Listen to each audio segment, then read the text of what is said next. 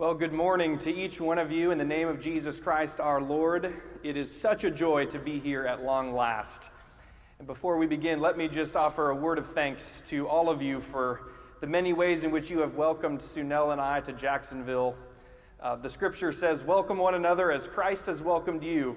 And we are grateful to have experienced Christ's love through so many letters and emails and phone calls and meals and all sorts of things. We are so grateful to be in your midst.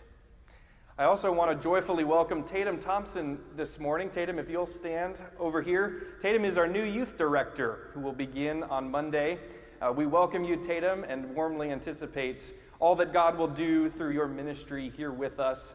I want to also thank her search committee, all of whom are very excited that Tatum has agreed to join our ministry here at RPC. So we'll look forward to getting to know you, Tatum, as well in the days to come.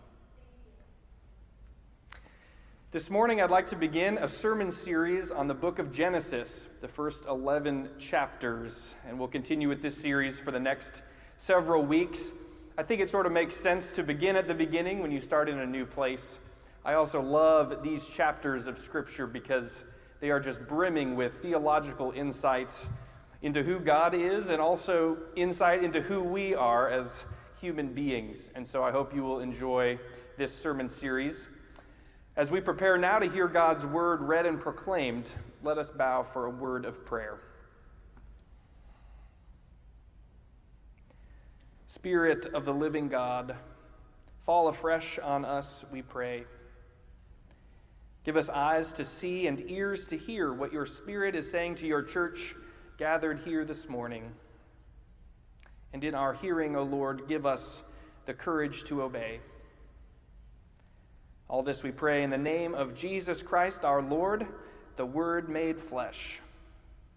Amen. The first lesson this morning comes from 2 Corinthians chapter 4, verses 1 through 6.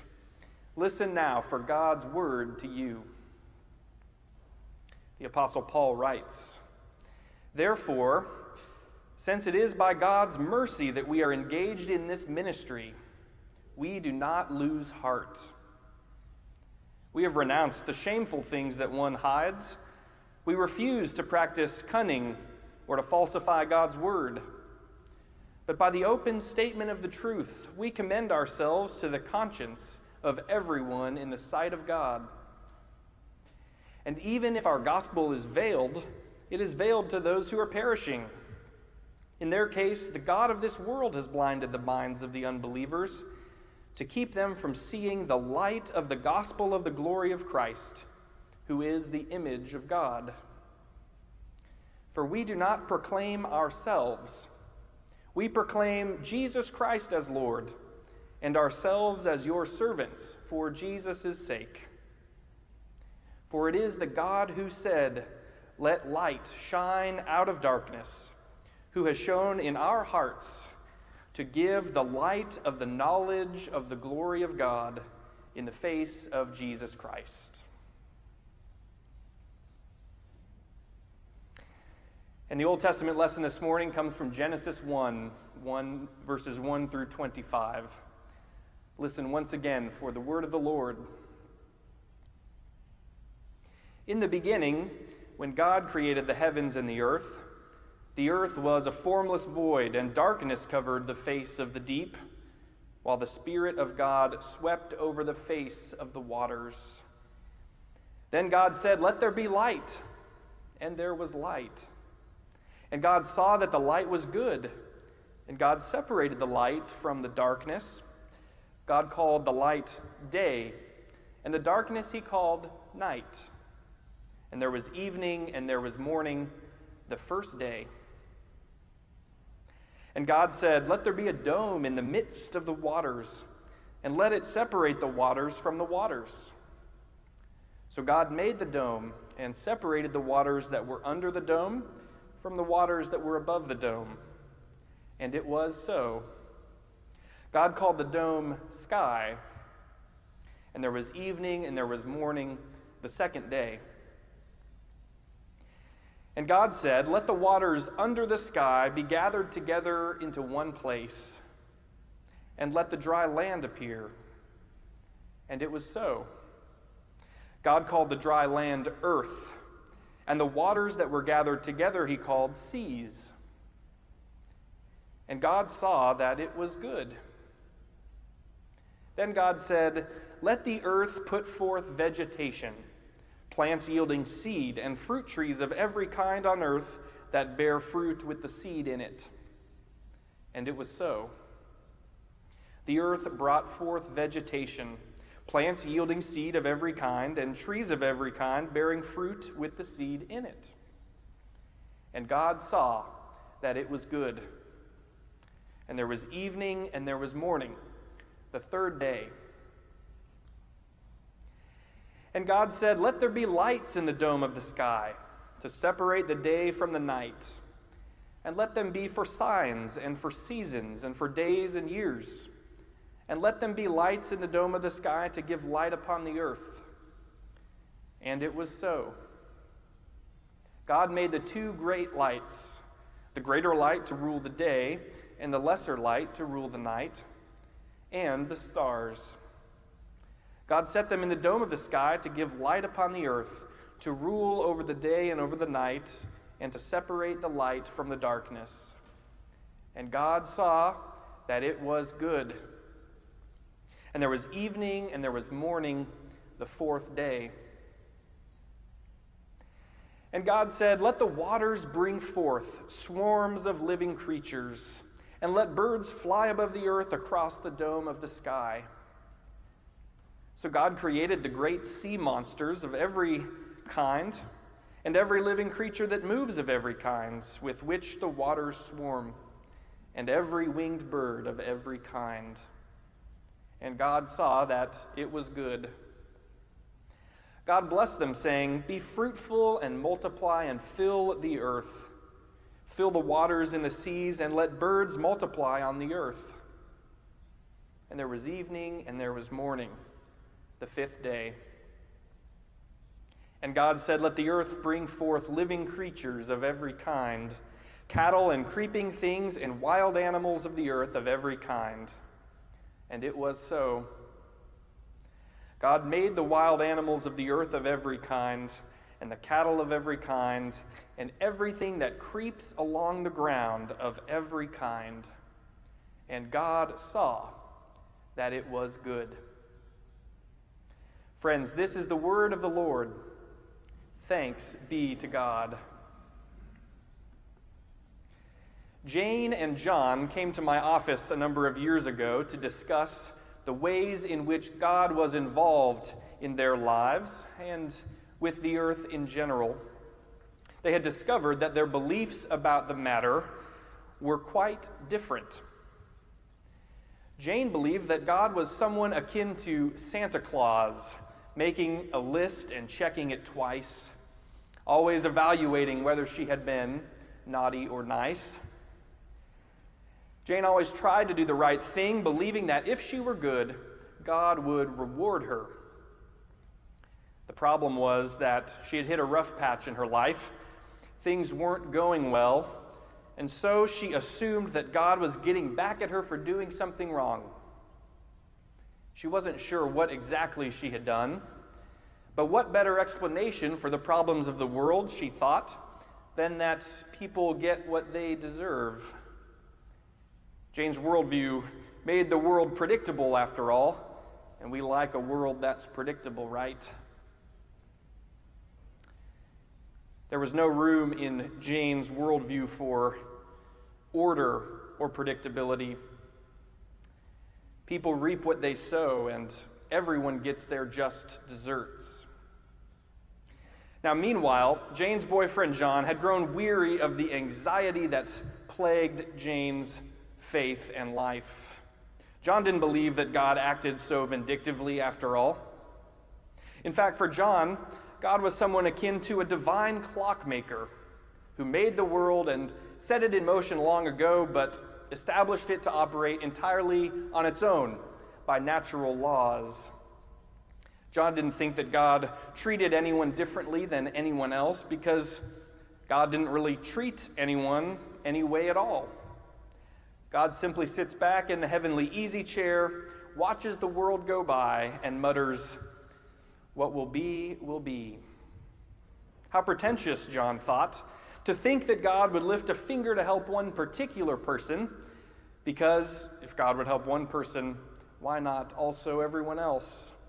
Humans bear full responsibility for the mess we've made of the world, and it's no use blaming God for the problems we've made or asking God to save us from them. John's worldview made the world completely unpredictable. Randomness and chance always carried the day. It's easy to see, isn't it, why Jane's challenging circumstances had brought her into conflict with John. They had always known that the other person believed in God, and they had considered their faith to be something they had in common, but never had their beliefs created such conflict between them. They simply didn't agree about the ways in which God relates to the chaos of this world. For people like Jane, God is like a helicopter parent, way too involved in every detail.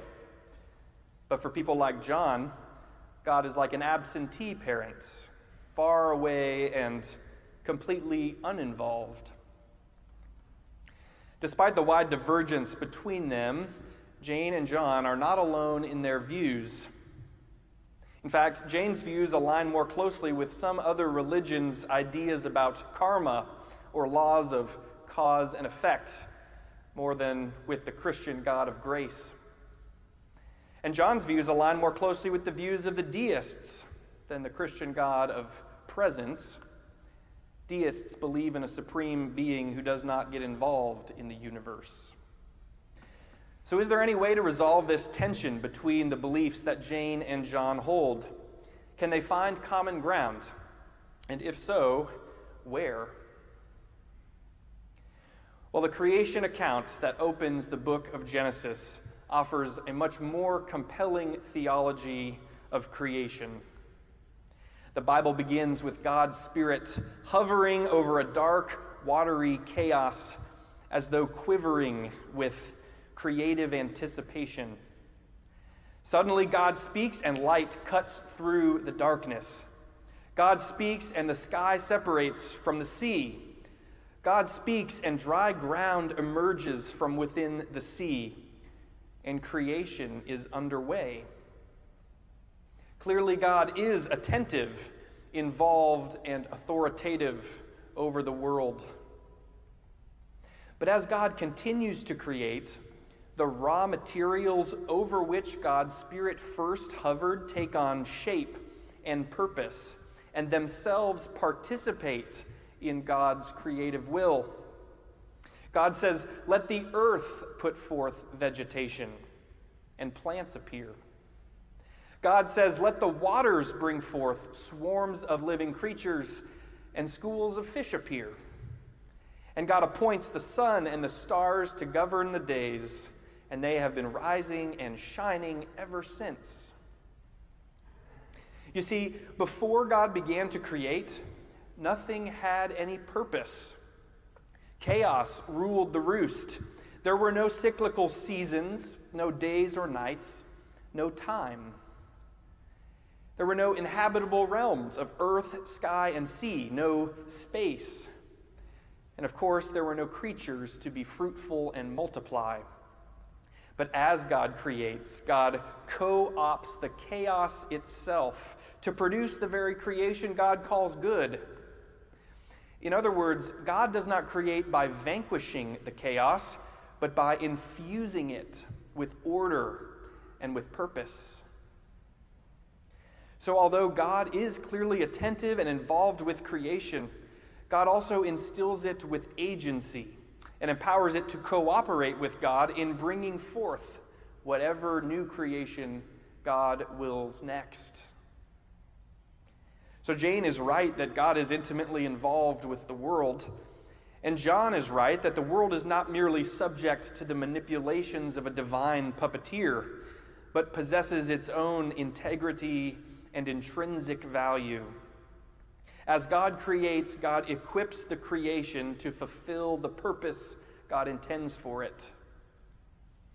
God's relationship with the creation then should not be described as controlling on the one hand, nor as withdrawn on the other, but as interactive and cooperative. You see, there's a subtle but pervasive truth found throughout the Genesis creation narrative, and here it is. Chaos is pregnant with creative potential. Chaos is the perfect raw material for creativity. It is precisely in the midst of confusion and disorder that something new is poised to emerge as God's word goes forth. Constrained chaos can be constructive. Many examples of this principle can be observed in the natural world. Think, for example, of the weather. The formation of storms is so complex and unpredictable that it defies mathematical calculation, especially here in Florida, it seems. And yet the earth is nourished and sustained by rainfall and sunshine. Chaos gives forth to order. The flow of fluids, such as water, is similarly impossible to predict. No two waves crashing on the sand of the seashore, for example, are ever the same. And yet water can be channeled to flow within the banks of a river or a canal to irrigate crops or produce hydroelectric power. Chaos gives forth to order. Theologian Bill Brown observes that this principle holds true even at a subatomic level. In 1889, a French physicist demonstrated that the gravitational interactions between three or more objects cannot be predicted, even in a controlled environment.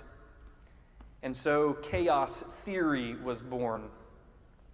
In his book on physics, Gary Zukov states that particle physics is a picture of chaos beneath order.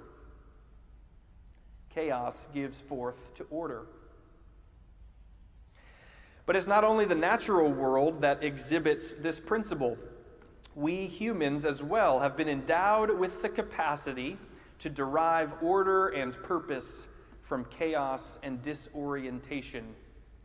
To make lemonade from lemons, if you will, or perhaps more profoundly, to exhibit spiritual growth. Because God's creative word remains a powerful and compelling force in the world, seasons of difficulty and challenge in our lives give way to deeper purpose and persistence. Consider, for example, how many artists manage to produce profound work even in the midst of deep uncertainty and anguish. Michelangelo's letters indicate that he was deeply depressed and exhausted while painting the Sistine Chapel. Vincent van Gogh painted many of his self-portraits from a psychiatric clinic. Despite the obstacles they faced, their creative masterpieces stir our hearts to this very day. Chaos gives forth to beauty.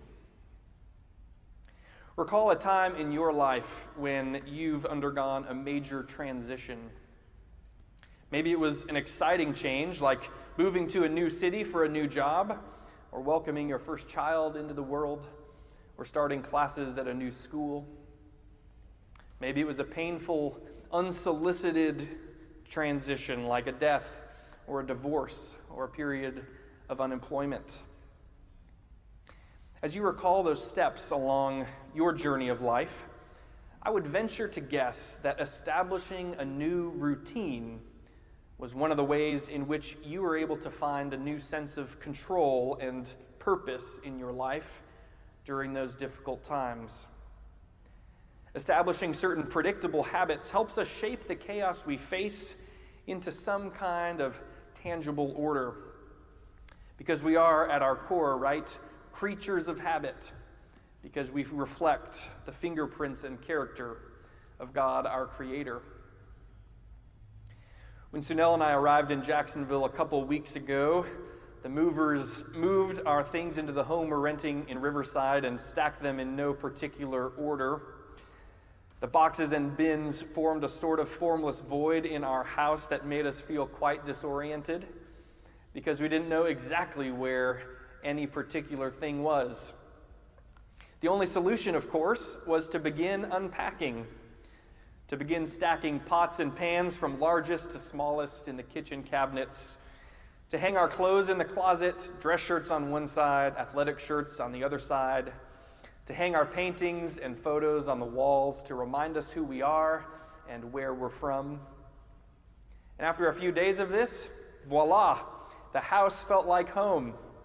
Order was brought forth from chaos, and boy, did it feel satisfying. Perhaps that was a hint of what God felt after a day's work of creating, as God looked out over creation and saw that it was good. In the end, it seems undeniable that human life balances delicately between the states of stability and change, the states of order and chaos. No sooner have we established some kind of normalcy than we find ourselves adapting to some kind of change. But suppose it was meant to be this way, insofar as we share the character of creation as creatures placed upon the dry ground. Maybe we're meant to see moments of chaos in our lives as opportunities for God's creative spirit to enlist us in creating something new, in establishing deeper purpose, or in heading in a new direction. The world today, after all, seems especially full of chaos and confusion, doesn't it? Political, economic, and social upheaval abounds. But perhaps God's Spirit is hovering over our chaos as well, poised to shape it into something new. Perhaps even the mess we're in is brimming with possibility. The first chapter of our scriptures makes me wonder, can the chaos of working from home give forth to a more efficient and balanced workload for the workforce? Can the chaos of remote learning give forth to more creative and resourceful forms of education? Can the chaos of social unrest give forth to a more just and equitable world? Can the chaos of undesired solitude give forth to deeper reflection and intimacy with God? I suppose only time will tell. But given what we know about God, the Creator, a God who both engages and governs creation, as Jane knows, but a God who also endows creation with agency and creative potential, as John knows. Given what we know about God, I think we have plenty of reason for hope. For the God who first called forth light from darkness continues to give us hope in Jesus Christ our Lord, the light who shines in the darkness as a light that can never be extinguished. Alleluia, and thanks be to God. Amen.